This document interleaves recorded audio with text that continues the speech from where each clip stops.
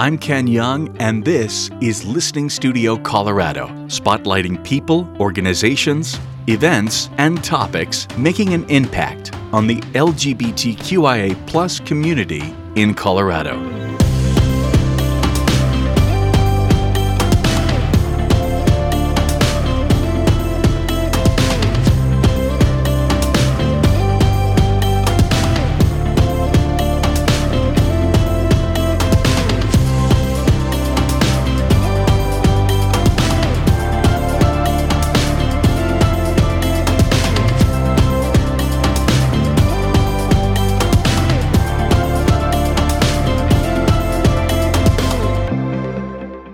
My goal with this podcast is to spotlight all types of people and topics that impact our Colorado LGBTQIA+ community. And some of those topics are going to be tough to talk about, but they are a reality in our community and worth discussing. Over the years, I've lost more friends than I ever imagined I would to addiction and depression. I've had my own struggles over the years, and I'm thankful I was able to make positive lifestyle changes. I've also seen many friends rise up and overcome and speak openly about their struggles and successes. For those of you listening, and I do hope that you are an absolute inspiration to me, and it is your journey and success that I love seeing on social media every day. There are so many in our community right now who are struggling. And I wanted to know if there were resources in our community that address these topics, as well as many other services. As part of my search, I came across Denver Element, a group that manages and coordinates LGBTQ+ services and programs of Mile High Behavioral Health Care. They believe in creating a stronger, more empowered community through their programs: the Mile High Recovery Project, Denver Peak, Positive Impact, Access to PrEP, just to name a few. Like I said, it's a little bit of a space shortage here, so we have like 6 different teammates who are all working. Justin Lewis is a behavioral health specialist with Denver Element. Education, supporting people living with HIV and prevention work with people at risk. And then we have our resource table, which I'll give you one of these. This kind of talks about all of our programs, but different resources in the community, or things about HIV medications, different events that we have coming up. This is our symposium we have for queer men's health at the end of the month. We do this every year, and it's really fun, a really fun event. Free brunch and lots of amazing speakers talking about different health and wellness. Down these halls, we have 2 other hallways of therapists and mental health professionals. So we have 4 major programs that happen here. Element, which is the queer services. Miracles, which is a substance use and mental health treatment program for women specifically. We have our Justice program, which is people who are coming here through probation, parole, DUI, and needing mental health or substance use treatment. And then we also have our Climbing to the Stars, which is a young adults program for people with mental health and substance use concerns, ages 18 to 25, that are usually getting housing with Urban Peak, and then they come for their treatment here. So that's just all offices. I have a master's in counseling that I received from the University of Colorado Denver, and a bachelor's in psychology that I also received from the same university. So I actually decided to pursue counseling after some years myself of being a pastor. I was actually a pastor for a very conservative Christian church, working primarily with teenagers, and I was in the closet. I was not out myself, and so when I was suffering, I was in a lot of pain. I had a lot of depression, anxiety, substance use in my life. And so I realized that something was not working and I needed to change it. So I quit my job, I moved, I kind of lost all of my friends in my community and a lot of challenges with my family. And I decided to start kind of working and trying to figure out what I wanted to do with my life. And I realized I wanted to kind of give back, to start to kind of break down some of the damage that was caused by the communities that I had been a part of. And so I decided to be a therapist. And I wanted to focus my work on working with LGBTQ people, because I just saw the need, that it was so desperate. And I saw what it was like for me to suffer when I didn't have the help that I needed. So So I was lucky enough that when I was getting ready for my internship in my master's program, that there was an internship available at the Denver Element, which is a program that focuses on working with LGBTQ people and originally and primarily substance use disorders and addiction. So I was really excited to be able to do that. And so I interned here, and then now I work here. For those who have never heard about Denver Element, could you tell us a little bit more about your group? Yeah. So we're a program of Mile High Behavioral Health Care, which is a community nonprofit mental health treatment center in the Denver metro area. And Denver Element is the program that focuses specifically on LGBTQ people and people living with HIV. So we get a lot of funding. We're completely grant funded, and our funding is focused a lot on working with people living with HIV and folks who are at risk of contracting HIV. And so we do a lot of prevention work in the community. That's like half of our team does like prevention and social support stuff. And then the other half is clinical services, mental health counseling, substance use counseling, both individual and group, and then peer support and case management from the clinical side. And so we work with all queer people and people living with HIV. Studies have shown that when compared with the general population, gay, bisexual, lesbian, and transgender individuals are more likely to use alcohol and drugs and have a higher rate of substance abuse. Why do you think that is?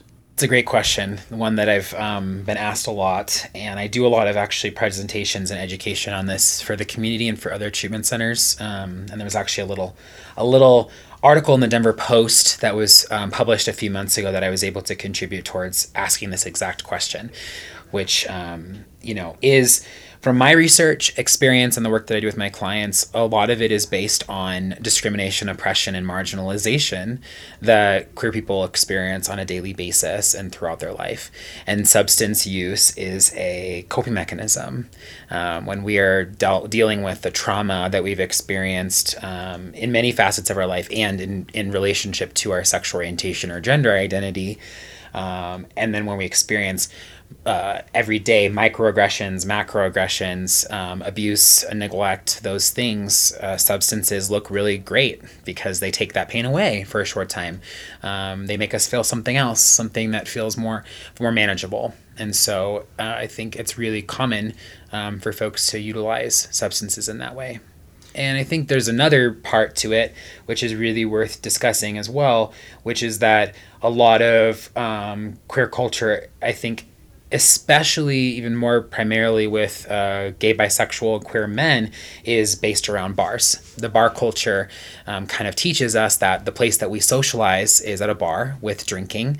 And so we, in a time where we're very sensitive and very fearful of connecting with other queer people, and when we were originally coming out, we go to a bar, we drink some to loosen ourselves up, to feel more comfortable in our skin and with connecting with other people when we've been so fearful of that for so long. And then that becomes a habit that we learn. We learn to connect while drinking. We learn to be a part of that culture. And that also leads into sort of the whole party lifestyle and other like sort of partying drugs that kind of go into the whole circuit party world. I can certainly relate to the bar culture side. It seems like we don't talk about it much in our community. I think it's a taboo subject that we're not entirely open about. There's a few reasons why. I think it feels like shameful or blaming, like to say like, queer communities have higher rates of substance use and mental illness. It then sounds like we're saying that being queer is the problem, right? And I think that people use that against us, for their political agenda or their social agenda, whatever that may be, their religious agenda. They use these things as showing us like, oh, see, like because you're gay, because you're trans, like you are dysfunctional, you can't cope with your environment. And it's like, no, the environment doesn't give us what we need to support ourselves, and sometimes we turn towards this or many other coping mechanisms. So I think it is really taboo. And I also think that when people don't want to be questioned about their substance use, one of the things that I get from a lot of my clients who are in recovery or identify as being sober, they say that when they tell their friends that they don't drink or that they don't want to drink or they don't want to party, that their friends withdraw from them because they feel like by saying I don't drink or I'm sober, that that's an accusation against you and your drinking or your substance use. And so they're just trying to live their life and be safe for themselves, but then their friends take it as an attack on their use. And so there's this, it makes it even hard to find and keep connections. So we have a kitchen where we can feed our clients 3 days a week, 4 days a week, Monday through Thursday. We do lunch for all of our clients, which is really nice.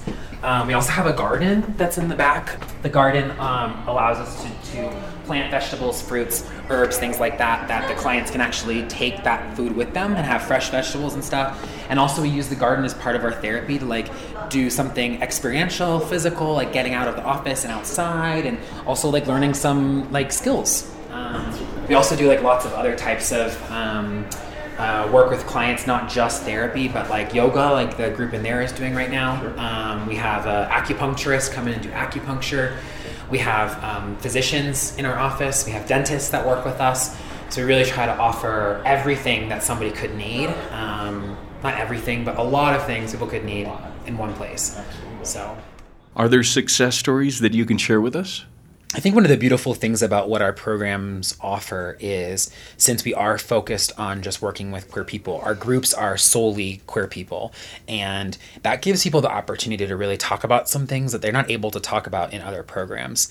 So, for example, I have a client that I've been working with for about 1.5 years who went through treatment maybe 10 years ago for meth use and was able to find sobriety and maintain that for about 7 years.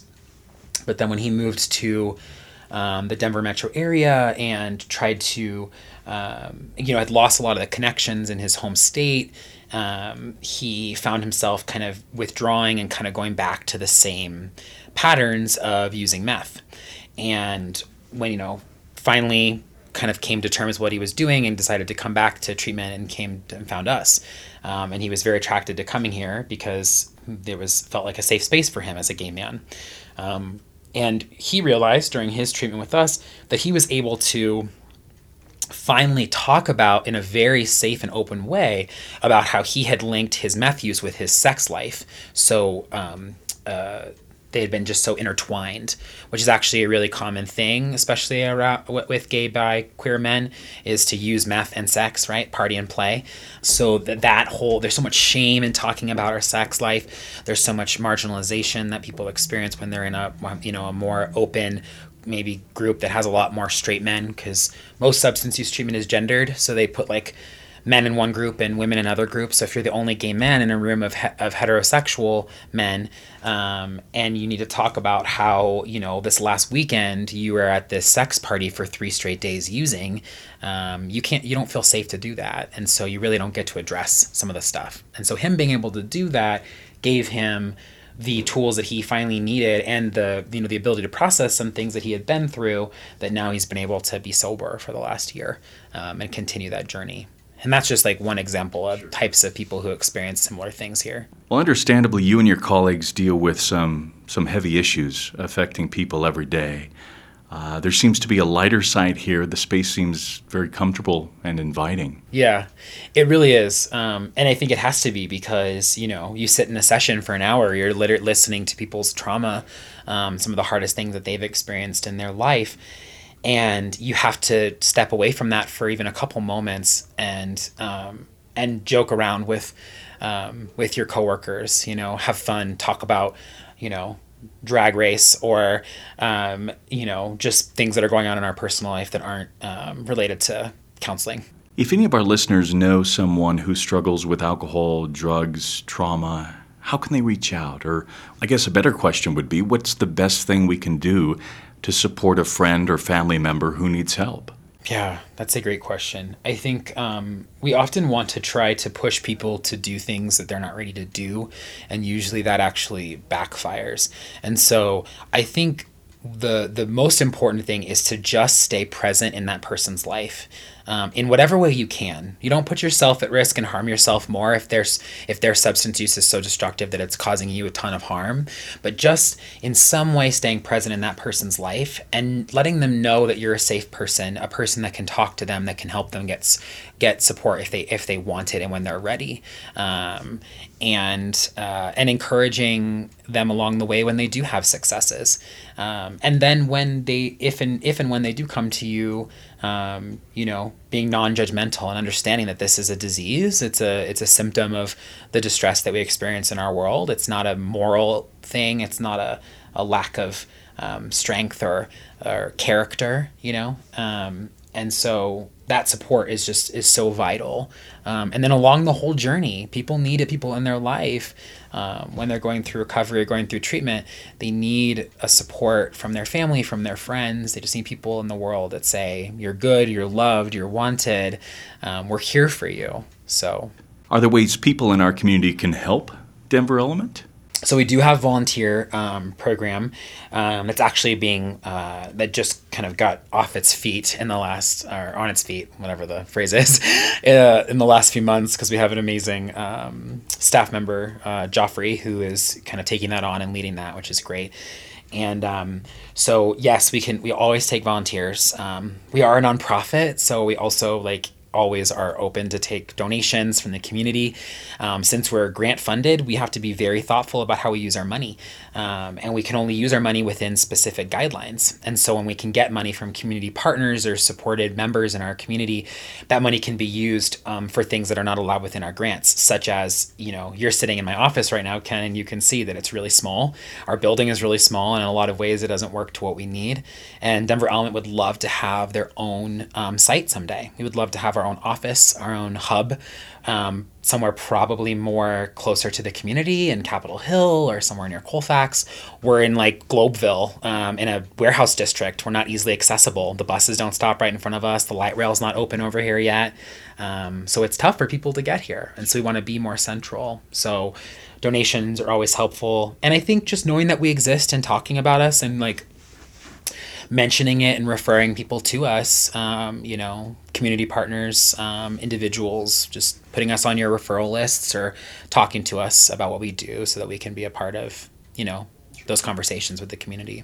We'll definitely link you guys on our website, listencolorado.com. You guys had a presence at Pride last year. Is Denver Element going to be in Pride Fest again this year? Yes, we're always at Pride. We have a huge float that we always do, and it actually sits in our parking lot year round and it just looks like nothing right now, just like a trailer with wood planks up on the side. But so every year we do a different theme for our